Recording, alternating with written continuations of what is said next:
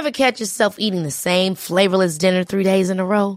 Dreaming of something better? Well, HelloFresh is your guilt-free dream come true, baby. It's me, Keke Palmer. Let's wake up those taste buds with hot, juicy pecan-crusted chicken or garlic butter shrimp scampi. Hello Fresh. Stop dreaming of all the delicious possibilities and dig in at HelloFresh.com. Let's get this dinner party started.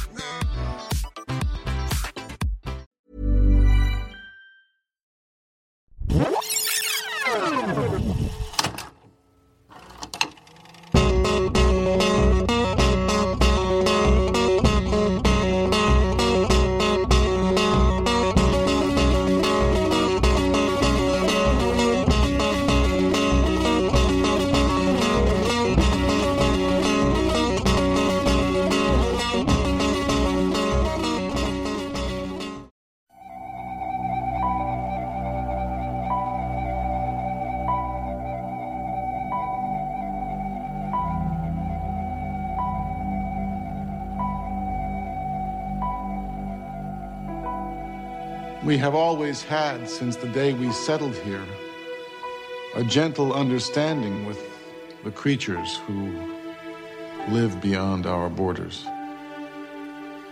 We do not stray into their woods. They do not come into our village. I have always pictured them in some ways as our protectors. They have allowed us to live here, nestled amongst them in this untouched place.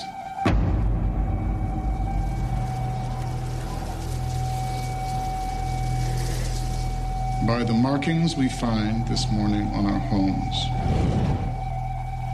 I feel they were warning us.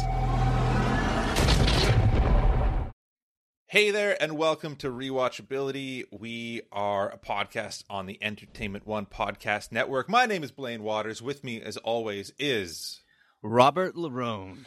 And today we are talking about M. Night Shyamalan's The Village. And Indeed. Yes. Old-timey speak. Partner. Yeah, we need to work on our improv skills, our ye old improv skills. But we're talking about The Village. Speaking of ye old, M. Night Shyamalan came out with a new movie called Old. That's true. Have you seen it yet? No, me neither. But that's a great reason to be watching The Village, isn't it? To prepare ourselves for Old? For being old. Yeah. I assume it's his second period piece. I haven't seen any trailers for Old, but I assume it's set in the 1600s as well or something. Come on, you know what it's about. It's about, like, the beach that makes you old. They didn't have beaches in old-timey times because of the modesty, you know? I feel like a beach makes me feel younger and IKEA makes me feel old. I feel like you should have said it in an IKEA or a playground. So we're going to talk about The Village, but first we want to thank our Patreons. Those are people that go to patreon.com/rewatchability, and they give us $135 a month. And that's just to help us keep our equipment in check, pay us for it helps us fend time off those that cannot be named. We actually... The bill collectors. Bill collectors. In Canada, the $50 bill is red, so we only... The bag color. we only... That's why I've been avoiding it. We only deal in hundreds, which is yellow, which is the good color. No, but if you go there and give like $135, that would be great. That would help support us. But if you can't give money, we understand, because there was a global pandemic and no one worked for a long while and you might not have any money. So just tell someone about the podcast. Socialist. Exactly. Tell someone about the podcast if you can't give anything and you like our podcast and you want to support us. That's a great way of doing it, sharing a post or telling someone. Absolutely. Do a social media thing. Yeah. And you can tell your friends because you live in the present day. And you can text them or something. Let's get into this movie. Rob, when did you first see The Village? Okay, Blaine. I think it's pretty obvious that I never saw The Village. Okay. Why would I? M. Night Shyamalan, he came right out of the gates with The Sixth Sense, with a big, huge success. And then there was Unbreakable, which was a lesser success, but I'm in my mind like almost a perfect movie. Yeah. I don't think that there's. I mean, it's I'm great, there with and you. I thought that I was on board the M. Night Shyamalan train forever after that. You know, like what wrong could he do? But then he did like Signs, and then The Village, and he just became like such a joke Yeah. that, you know, I just totally checked out. It seemed like there was nothing. It seemed like I got everything that I could get from him. Like there's going to be a twist. It'll be some sort of riff on a genre, and that's all you need to know. So I skipped it. And, you know, I heard about the twist. I heard what the twist was, the big thing. And so I felt like I didn't need to see it, you know? Yeah, fair enough.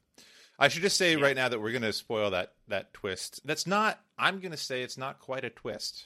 I don't know. Right. It's like less a twist and more of a slow reveal over many minutes in this movie. That's true. That's true. And I think that's one of the reasons why I thought it would be good to watch now finally as well. Like, first of all, I don't care about twists. Yeah. You know, like what happens in a movie is what happens in a movie. It still tells the same story if you know what is going to happen at the end, you know? Yeah. You can still enjoy it. I still enjoy movies and things that I know that are going to happen at the end. So, yeah, I wanted to give this one a second chance. You know, maybe there is something to appreciate about this Village. Yeah. And I had been reading up a lot on Roger Deakins and listening to interviews with him about his cinematography. And so this is kind of one of the lesser known Roger Deakins films. Like it's not a Coen Brothers movie, you know? So just watching it again. Well, it's lesser known that he worked on it. Yes. Like probably because he didn't advertise the fact. It's Yeah. Like, oh, yeah, and I did the Village. And yeah, but he should be proud. This is one pretty movie in a lot of ways, and it's a big, there are some really nice pictures. yeah, for sure, and they move sometimes. So I wanted to watch it for that reason, but I also, Rob, I loved M. Night Shyamalan, loved him. Right. I bought into all the hype. Here it comes. The new Hitchcock, the new Spielberg rolled into one, and I enjoyed and liked The Village. You know, Okay. It wasn't as good as Signs, which wasn't as good as Unbreakable, which was, you know, on par with Sixth Sense. It wasn't great. You like Diminishing Returns. So I there's so many jokes, I just can't pick one. Anyway, yes, I do. That's why I like this movie, but I think that it did that everyone, the expectations of everyone going into this movie was going to be there's a big twist, and reading up on it, a lot of people have said, and I agree with them, that the advertising did not much to help these expectations going into this movie. So yeah, I think it's a good one to rewatch. This is like a movie that that really helped me separate actors in my mind, you know? Like everyone talked about how Adrian Brody was like such an amazing actor, and he came off the Oscars and stuff, and then in The Pianist, and then this happened, and I was like, oh, like I don't think I'll ever watch another Adrian Brody movie. And then he was in Rian Johnson's second movie, and I was like, I mean, Adrian Brody's good. He's good. He's okay. I think he's good. I like him in a lot of things. In this movie, But in this movie, he's not great. In this movie, no. there are a few things that are not great about this. This movie helped Simple Jack become like a meme. So You know what, though? I love the way that Simple Jack dies. That is like a good performance. It's like, wow, that looks like somebody dying. Good job, Adrian. You know Brody. what? But he probably just wanted to get out of that character as fast as possible. He really, I agree with you on that. It was one of the things I was going to bring up. His death scene is so good. Yeah, it's so simple and it's great. Mm-hmm. So, but then it kind of, you know, I liked Joaquin Phoenix in Signs, and Gladiator, I was like, you know, maybe he's not so great. But Signs and this, I think he does a great job. But Bryce Dallas Howard was the one that was kind of put on my radar from this movie. This is the first thing I saw her in.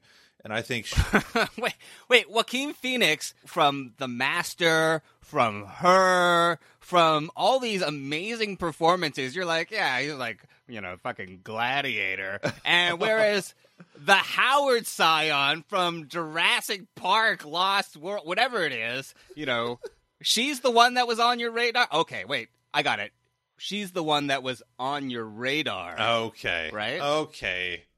Like you had a crush on her. Like a bit, yes. But I also, having moved past that crush, I think she's a great actor.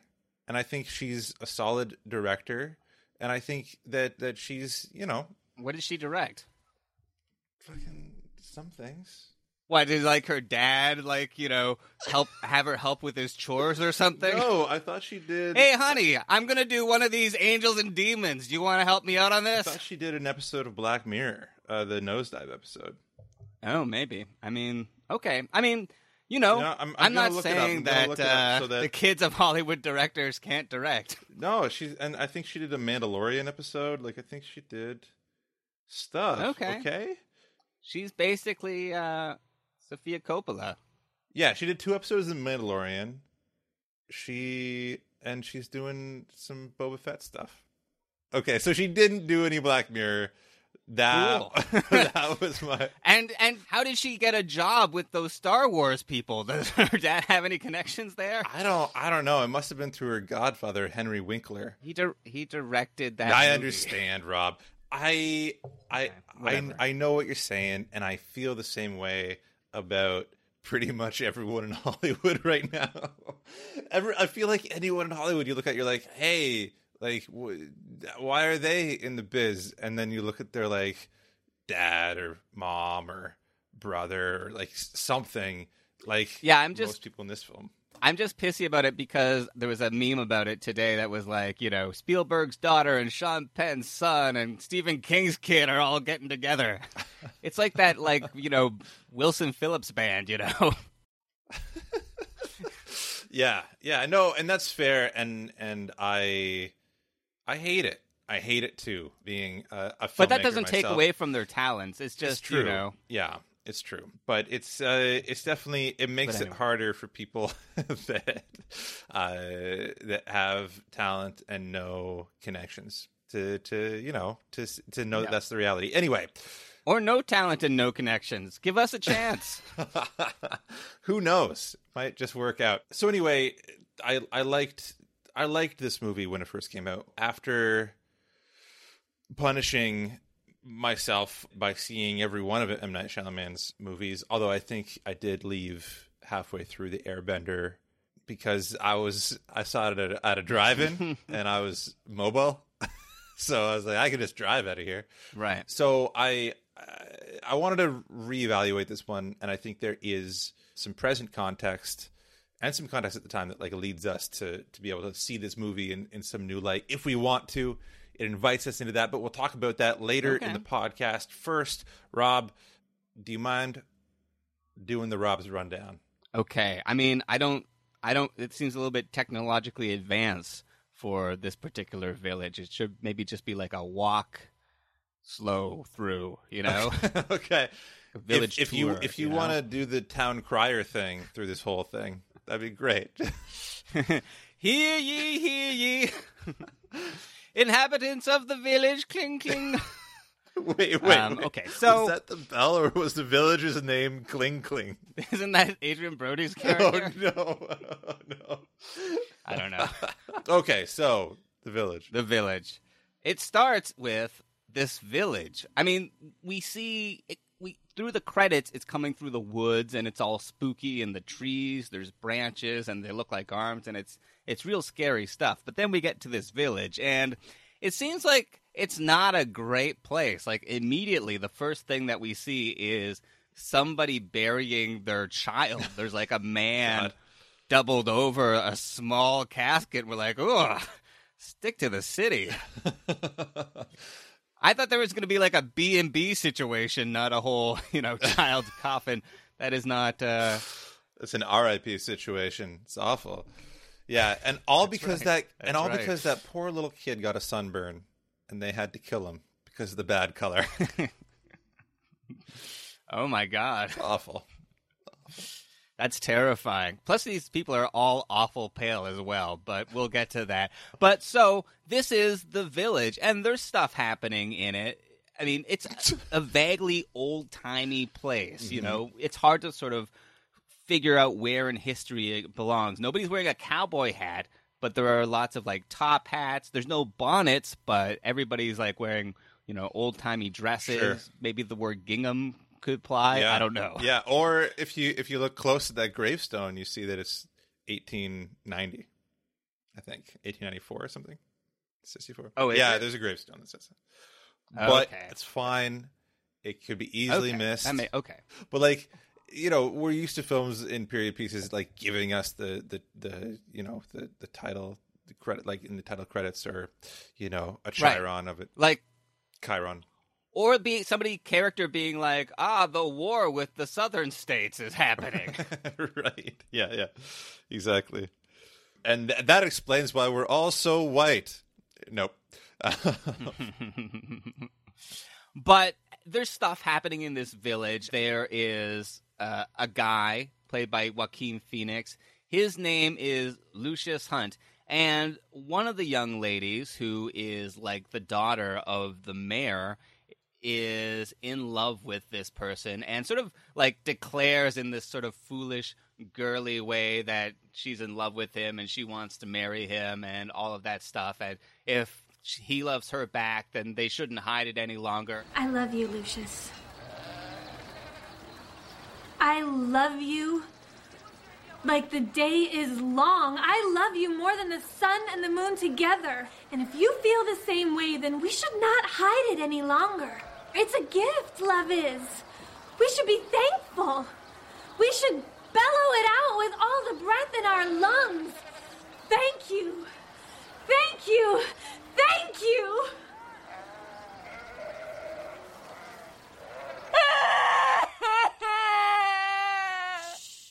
And this is Kitty from Arrested Development. She's like, if you say no, you can say goodbye to these.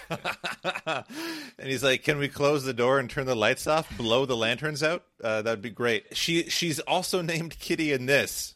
It's weird. It's a weird coincidence. Yeah. Also, it's weird. I mean, I have never really seen her in a dramatic role before, though I know that she's done a few. But Yeah. Anyway. Well, and this is the first and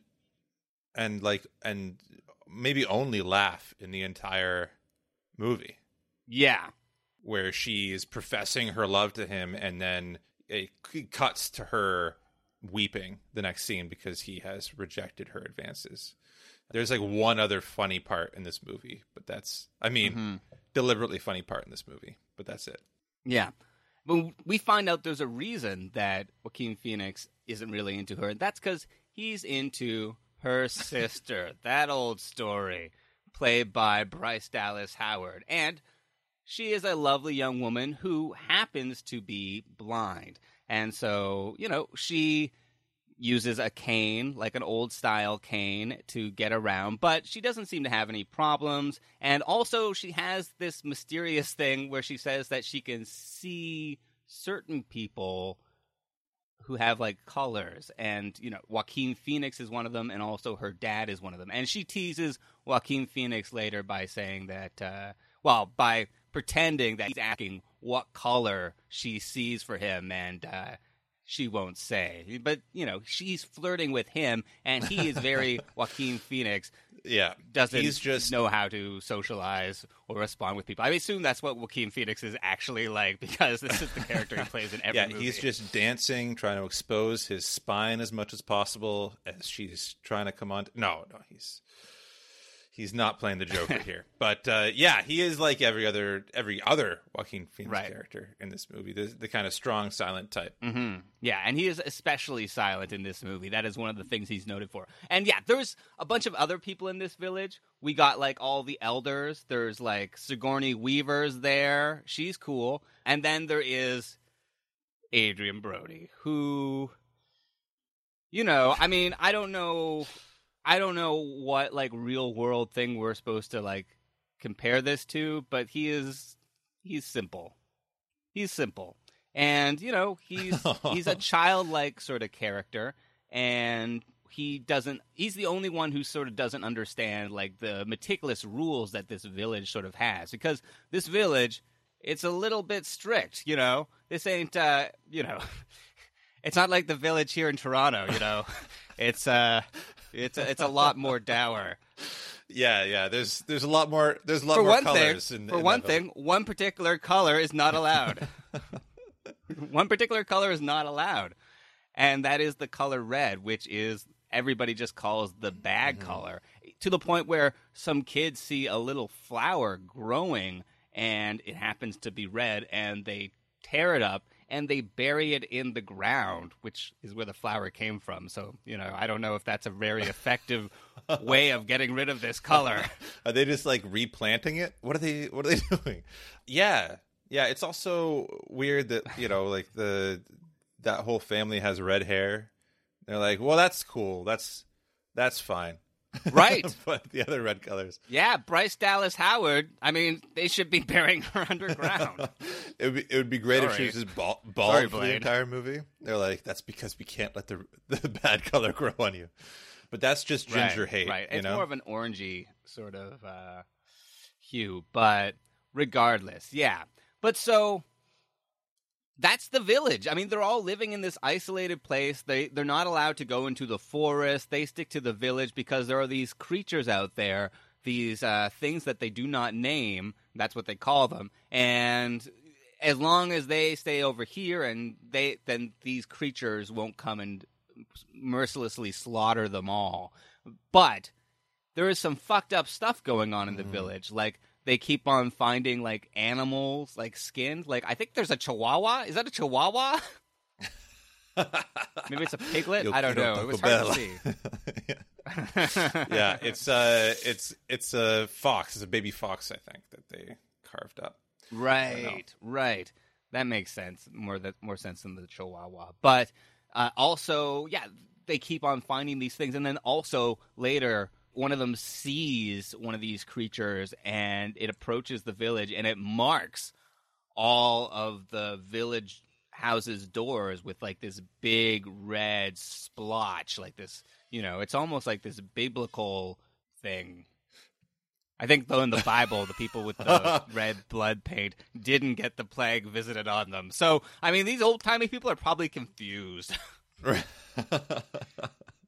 Yeah, they really, the Bible's really turned upside down in this one. But this is where we get probably my favorite scene in the village, where I don't know, for some reason or other, Bryce Dallas Howard has her hand out of the door, waiting for Joaquin Phoenix to come save her when she could just shut the door. And beyond the logic of the scene, which is, I guess, this character willing to almost sacrifice herself to feel the love of this man, you know, if he loves me, he'll come.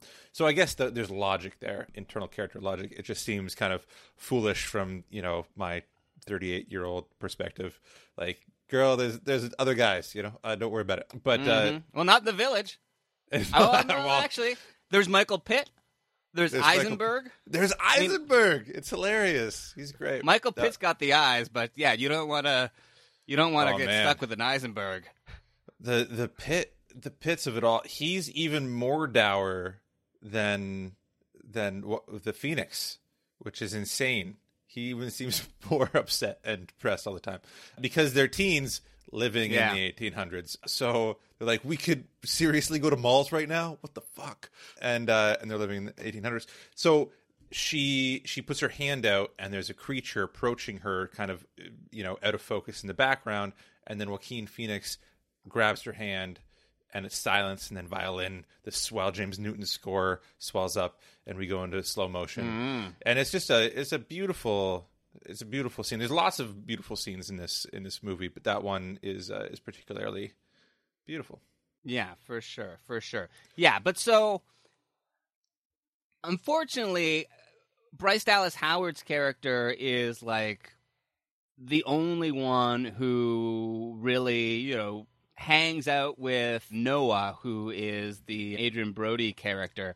And so Adrian Brody's character has a bit of a crush on her. And so when Bryce Dallas Howard and Joaquin Phoenix decide to get married in, like, you know, the least sexy proposal ever. I mean, the least romantic proposal ever. Like, basically, he's like, sometimes I don't like to talk. Let's get married.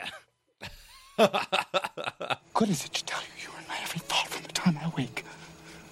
What good can come from my saying I sometimes cannot think clearly or do my work properly? What gain can arise from my telling you the only time I feel fear as others do is when I think of you in harm. That is why I am on this porch, Ivy Walker. I fear for your safety before all others.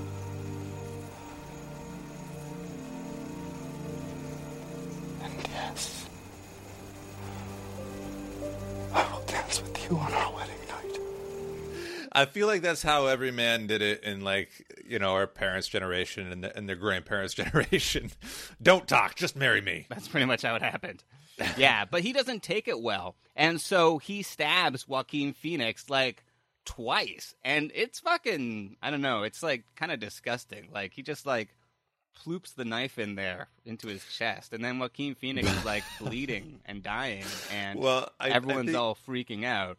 I think you're saying ploop because there's this kind of interesting thing that happened where the sound effect they used for him getting stabbed was so violent that the MPAA rated the movie R because of the sound effect.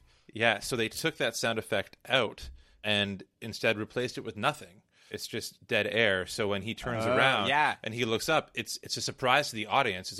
I feel like it's an amazing reveal because would you actually hear a knife going in that's like really sharp? Probably not. For sure.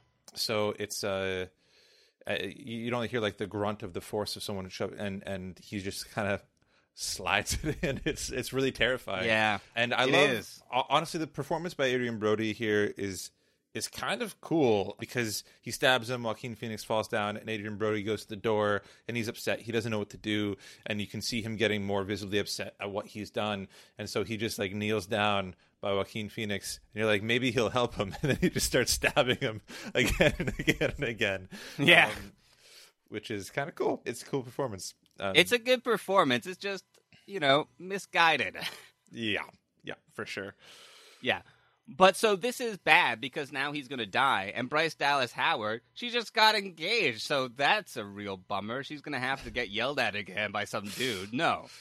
So she is going to venture out into the towns, they call them, and, you know, Boston. And she's going to get some medicine for Joaquin Phoenix. And Joaquin Phoenix, he's been wanting to go out there the whole time because basically the village has been suffering from not having any modern medicine or anything like that. I mean, we don't know that it's modern medicine, but, you know, it's sort of hinted at that, like, the boy died for reasons that could be sort of easily prevented if they weren't so isolated. Also, Bryce Dallas Howard's blindness, it seems like, could have also been prevented. They sort of, like, talk about it like, yeah, if we had been elsewhere, then this wouldn't have happened. And perhaps even Noah, the Adrien Brody character's condition, might have been prevented, or, you know, it might be different if they'd had access to some sort of medicine.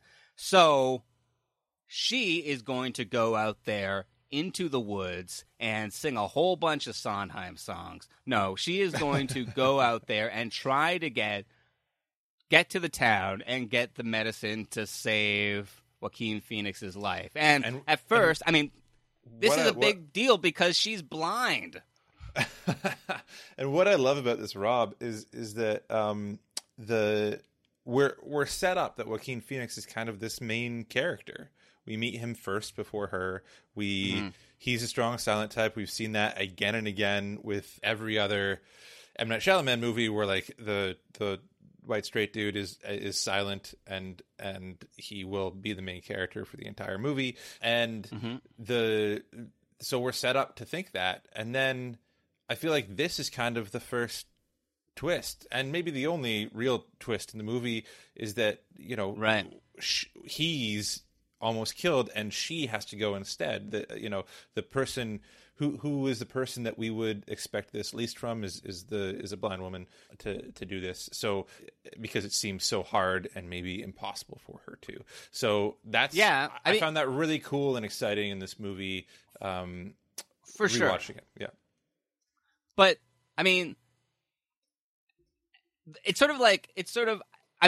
is really interesting. I mean, they don't even make her out to be like the main female character at first. Like at first you're not even introduced to her until after Judy Greer already is rejected by Joaquin Phoenix. So you actually I assumed that her sister would be like the main character until, it became onto her. But I think the one thing about the setup that they sort of screw up is that they don't really make her very vulnerable. Like, she's blind, but it doesn't cause her any sort of problems at all. Like, she's so capable all the time. And I think that it just sort of sets her up to be like the sort of person who is like almost empowered by their disability. Like, they're going to get through anything, which is, I don't know, it's a bit weird. That's really interesting, because I think that the writing in some spots tries to get to that vulnerability where she's like, I'm always afraid of everything, but you're not afraid of anything.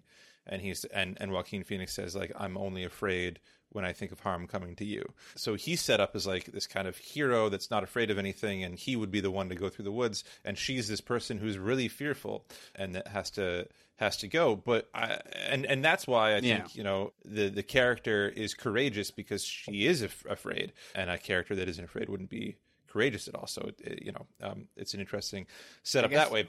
But I think what you're saying is equally true, and maybe one of the downsides of the script is that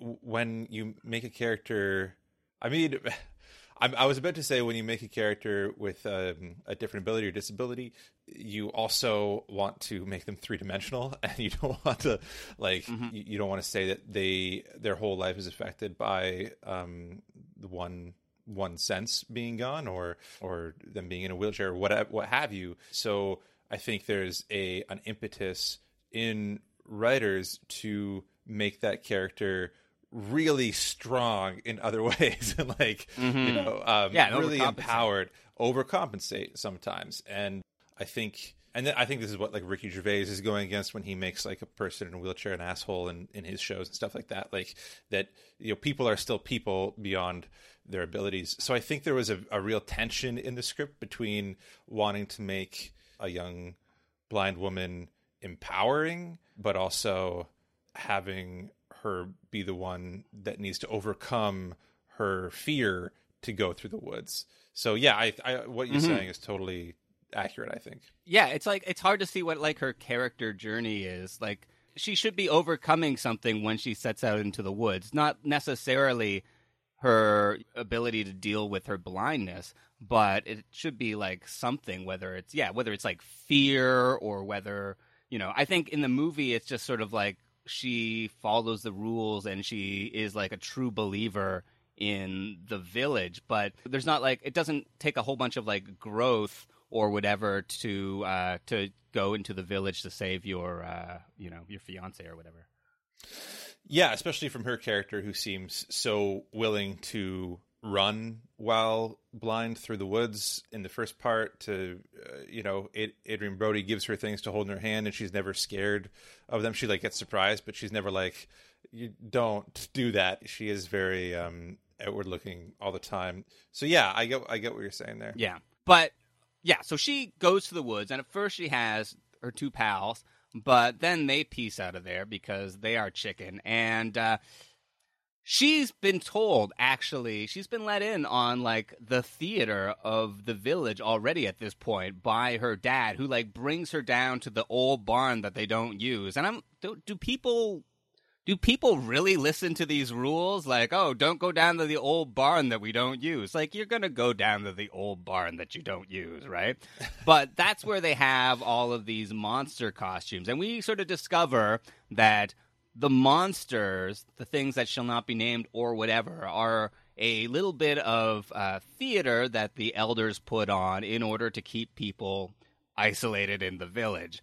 And so he tells her that it's all a farce, but it is based on legend, from a long time ago. So, there could be some truth to it. But so when she's going through the woods, she's scared, but I don't know, should she be? Like, I understand, like, it's a big, like, shift in her thinking, but, like, the dad's like, there's no monster, Well, and this is where I think M. Night kind of screws it up trying to go for the twist, because, he has this reveal when Adrian Brody, when she, like, kind of bests him and uses her smarts and finds out that the hole that she almost fell into is right in front of her, and then she dives out of the way, and Adrian Brody falls in the hole and dies. It's we're shown that it's Adrian Brody, and it's like, whoa, that creature that was attacking her was Adrian Brody the entire time. I think that it would have been way better, and then it's revealed that, you go back to the place that he was under house arrest and he's broken out with the costume.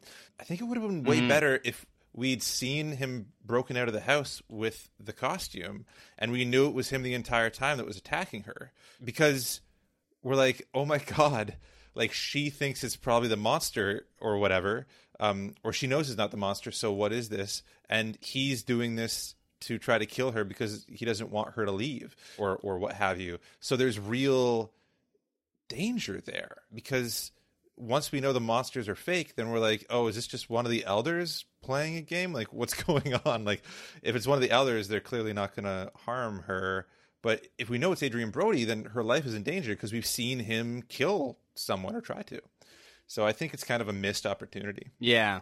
And so, yeah, I mean, Adrian Brody falls in the hole and dies. And then she goes back to, completes the journey out to the thing. And there's, she meets this guy, this park ranger on the road, and he gets her the medicine, though he is reprimanded by M. Night Shyamalan himself for talking to people. Don't do any of that talking. You're a park ranger. You got to be looking out for picnic baskets, and they're stealing them. Where are you from? The woods.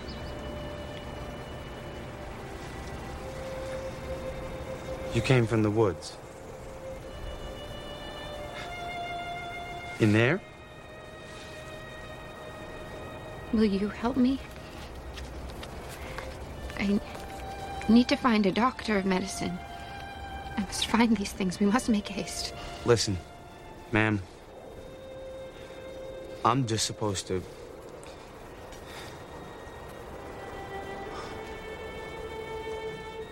But he gets the medicine and gives it to her, and she goes back, and they decide the village... I mean, presumably, Joaquin Phoenix is saved, and they live happily ever after, but the village decides that Noah's death will sort of reinforce the mythos of the village, and they'll say that the creature got him, and so their way of life is saved by his sacrifice, and that makes his mom feel better, I guess. But, and then it just ends. That's the end of the movie. We don't get to, that's it. That's it. Village. The village. Done. Yeah, that's it. So when we come back, we will... But we don't like to, I mean,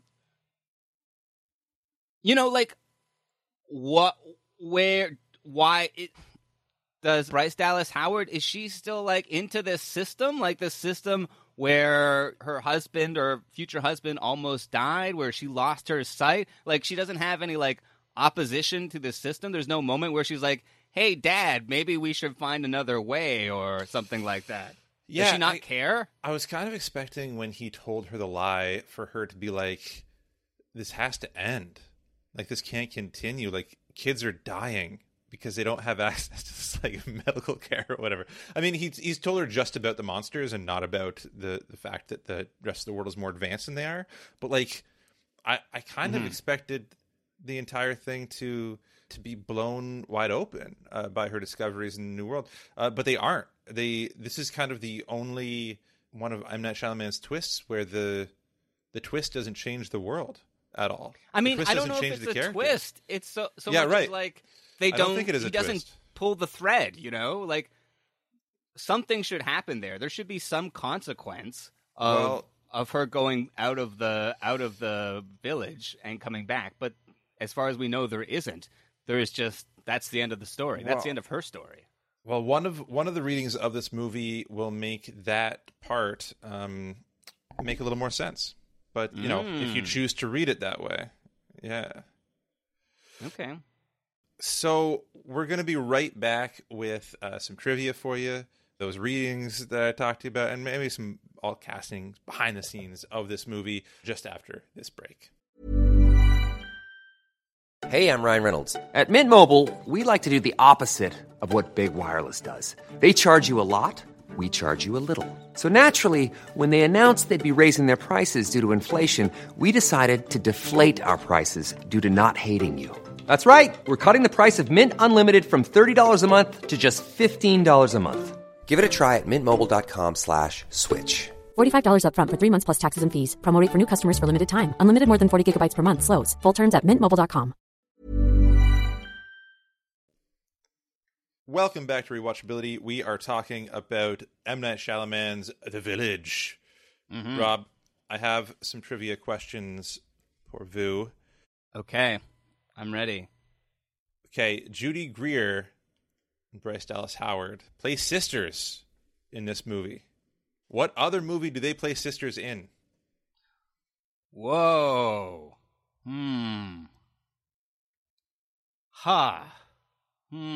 I don't know.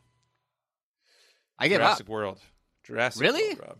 Yeah. I should have just picked the other thing that I know Bryce Dallas Howard from. I know, you already mentioned it. Okay. That's weird. Why? I don't have answers for you, Rob. Why? I don't know. They're both redheads. That's why. Because there's a dearth of redheads acting in Hollywood. So, and Bryce Dallas Howard was in Arrested Development, I think, in the last season too. She was. So they starred in 3 things together, which is crazy. Emily Vanderwerf of Vox defends this movie by saying it's actually a brilliant allegory for this huge news item of the time. Which news item is that? It was made in 2004. I don't want to say 9/11, but is it 9/11? Yeah, it's the Iraq War following 9/11. So okay. So there you go. You got it.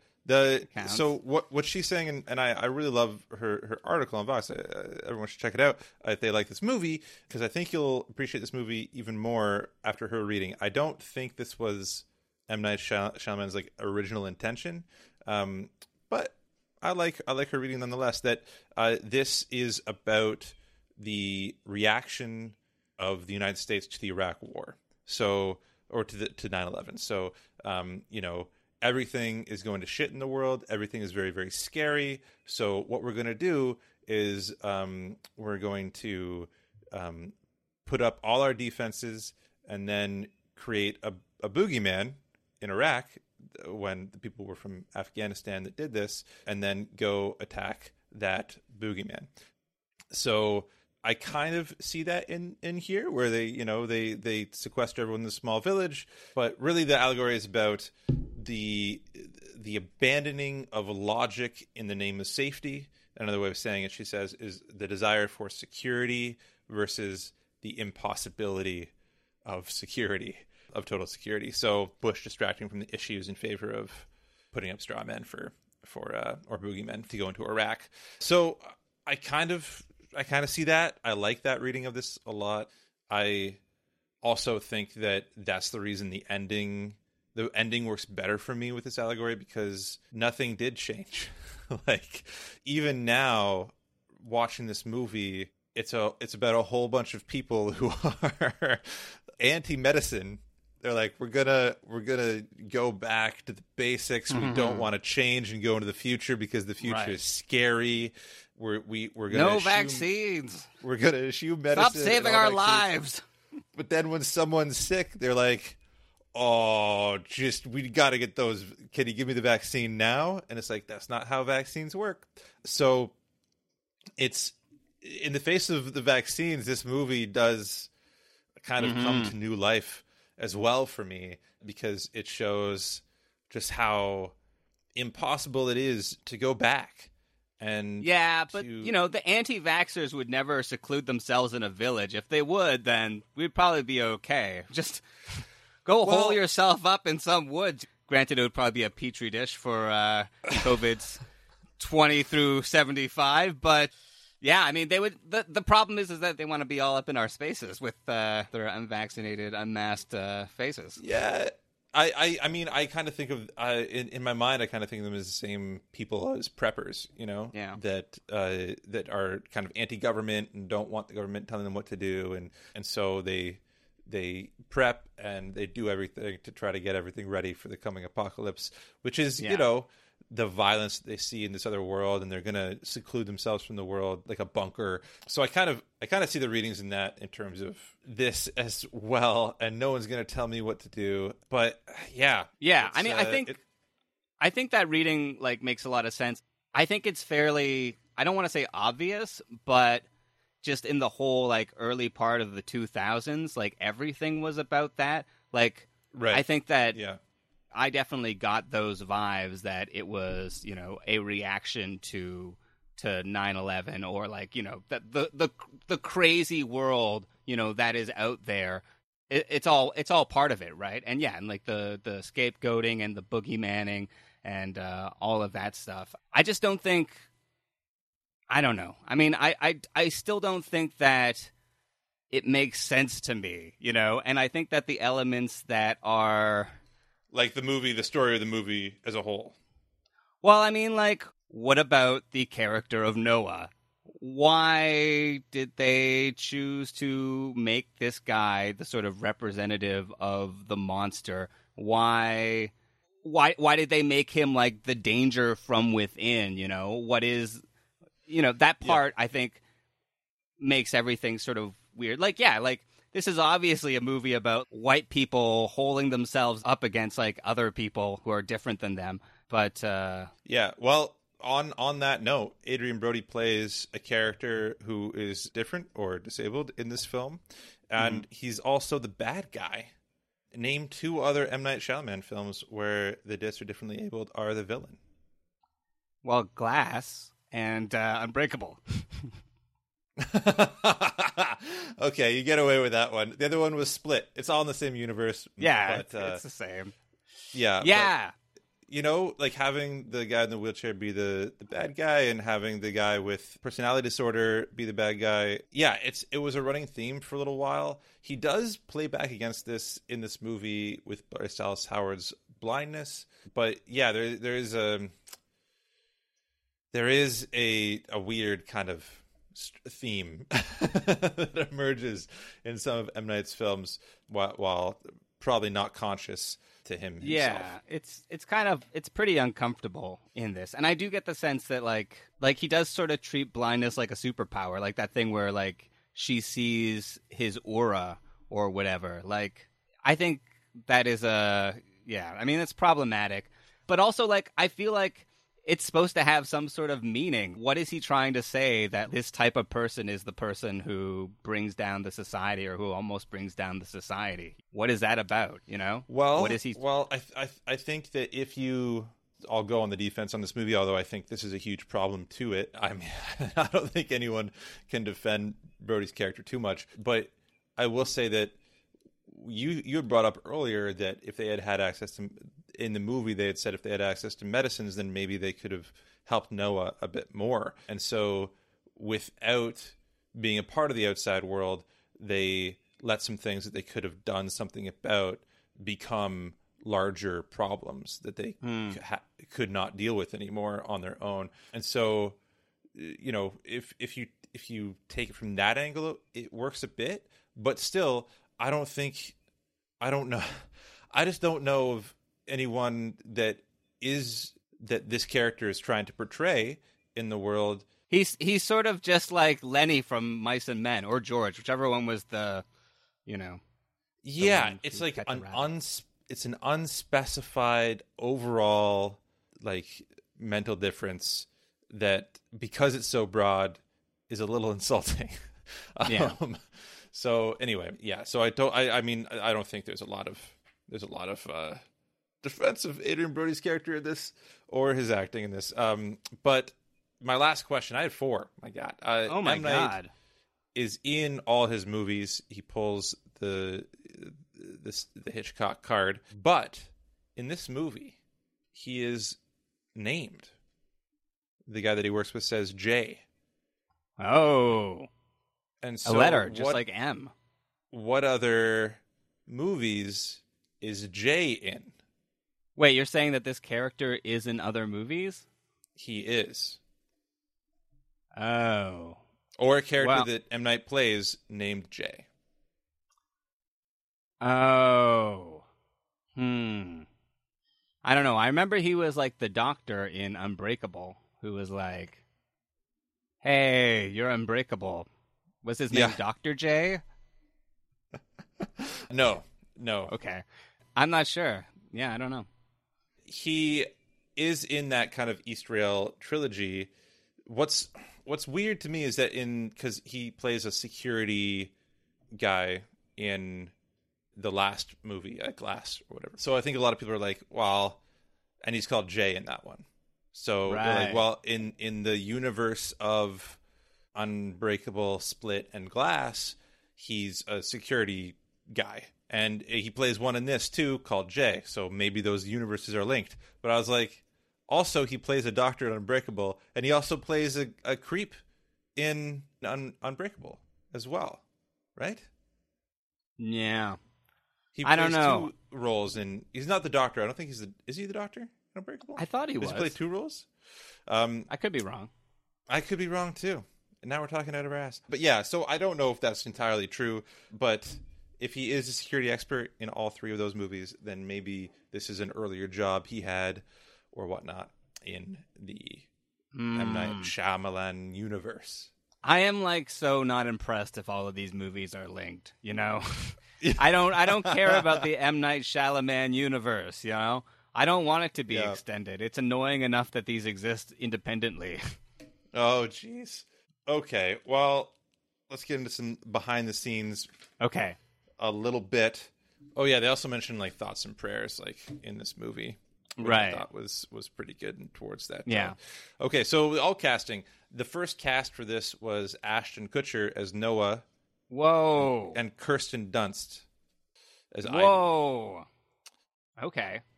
And Ashton Kutcher dropped out. Yeah, but he would have been good because he doesn't wash his children, so he would have gotten that old-timey grime down. And Kirsten Dunst dropped out as well to do Elizabethtown. Big mistake.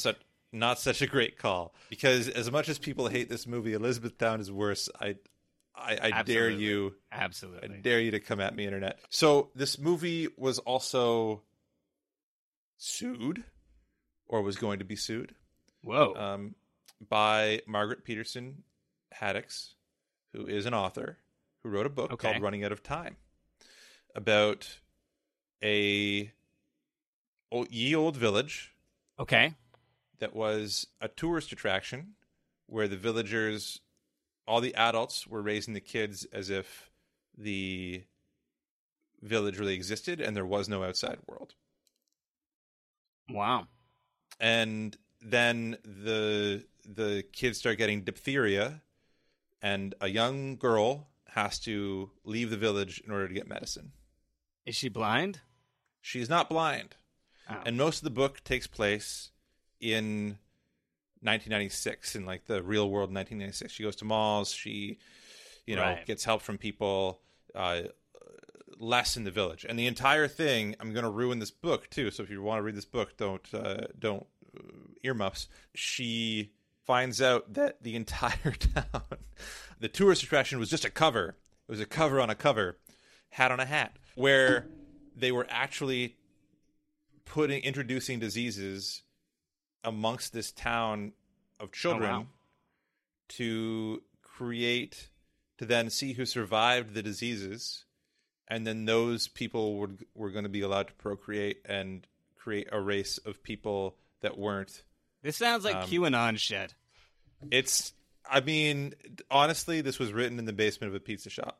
It was, yeah, no, it's really convoluted. And if M. Night did steal this and make it, which he says he did not, he had no idea about the book. I think honestly, The Village does it better, even though people hate The Village. So yeah, so that's but they didn't end up suing after all.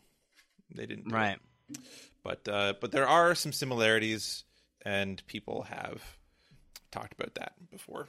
But that is it for the behind the scenes and the trivia. Very good. You got most of them right. Proud of you. Now I want to talk about, Rob, the most important. This is why people come to this podcast. This is the most important thing. Did you find this movie rewatchable, having not watched it? Oh, Blaine.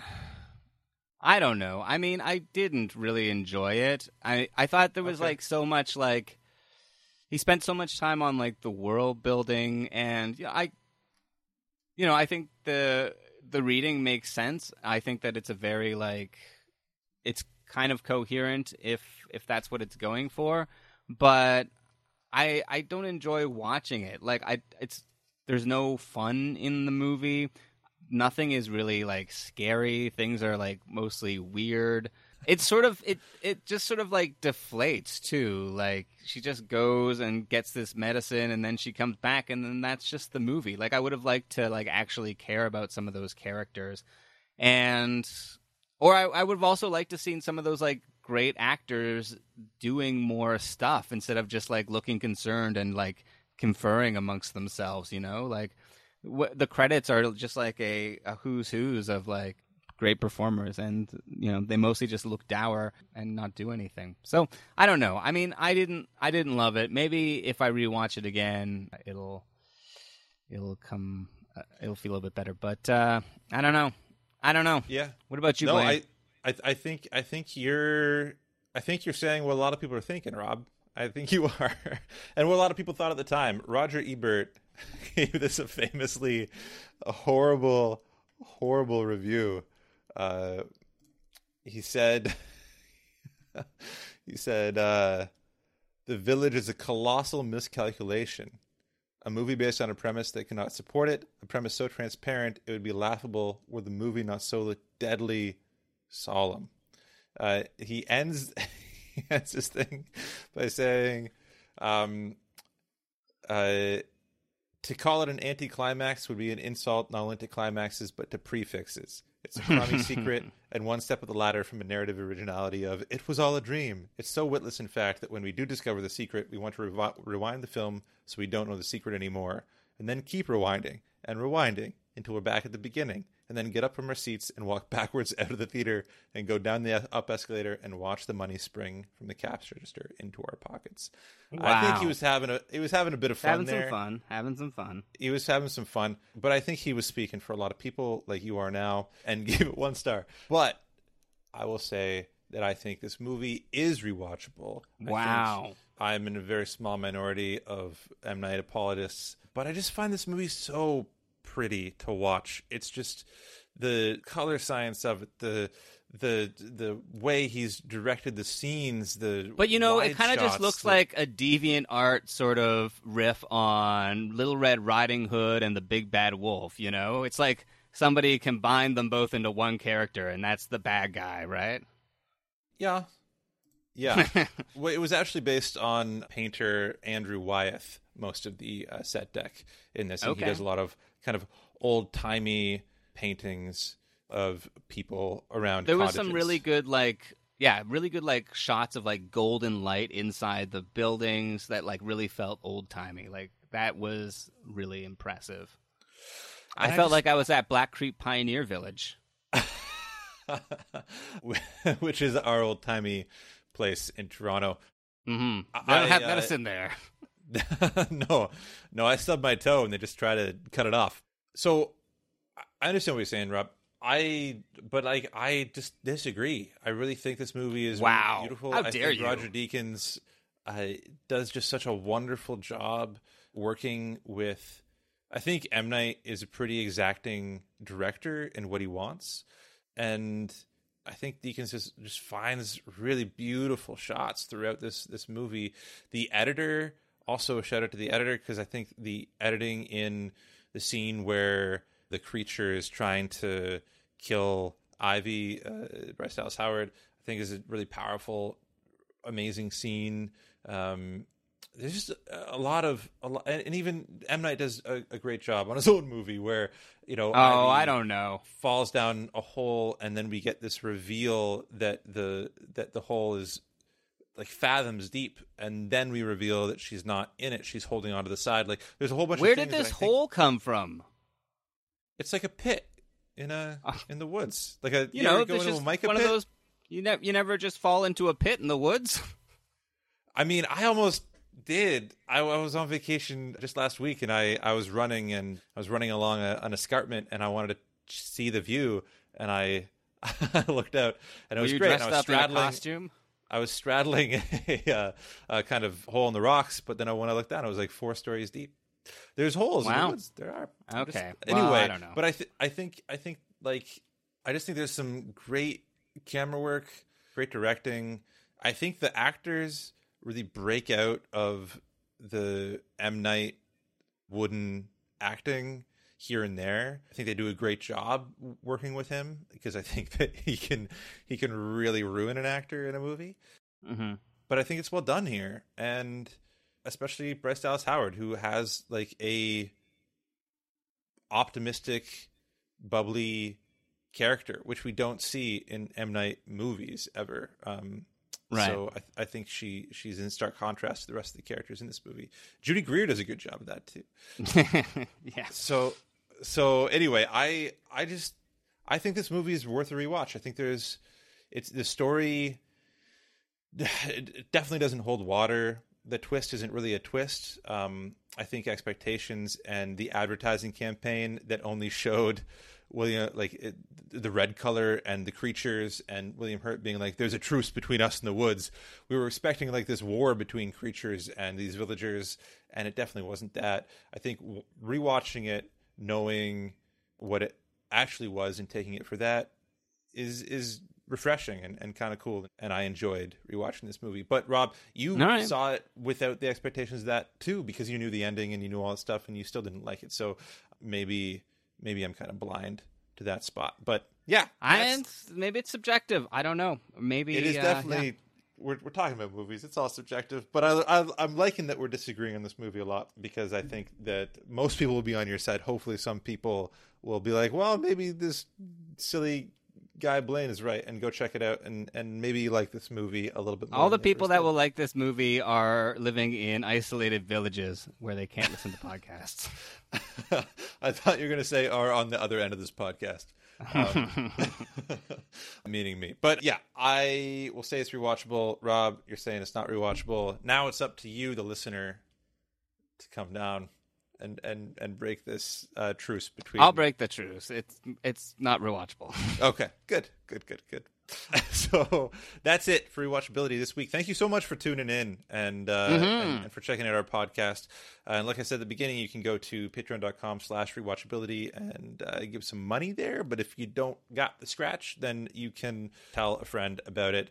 That would really help us out. You can point them towards our Facebook, our Instagram, our Twitter. It's all at Rewatchability. And you can go to our website and you can give us a suggestion for a movie on SpeakPipe. You can actually talk to us through the magic of the internet and suggest a movie, and we'll play it, and we'll do the movie at some point. And yeah, and if you want to email us, we're at rewatchability@gmail.com too. If you have a story or something you want to share, we really like hearing from our fans. And we've gotten letters from people overseas that listen to us, or people that have moved to new cities that miss the people that they want to spend time with, so they spend time with us instead. Thank you for letting us into your lives and spending time with us as well. So that's it for Rewatchability. Check us out next week. We'll be back with another movie. Talk to you soon. Ever catch yourself eating the same flavorless dinner 3 days in a row? Dreaming of something better? Well, HelloFresh is your guilt-free dream come true, baby. It's me, Keke Palmer. Let's wake up those taste buds with hot, juicy pecan-crusted chicken or garlic butter shrimp scampi. Hello Fresh. Stop dreaming of all the delicious possibilities and dig in at HelloFresh.com. Let's get this dinner party started.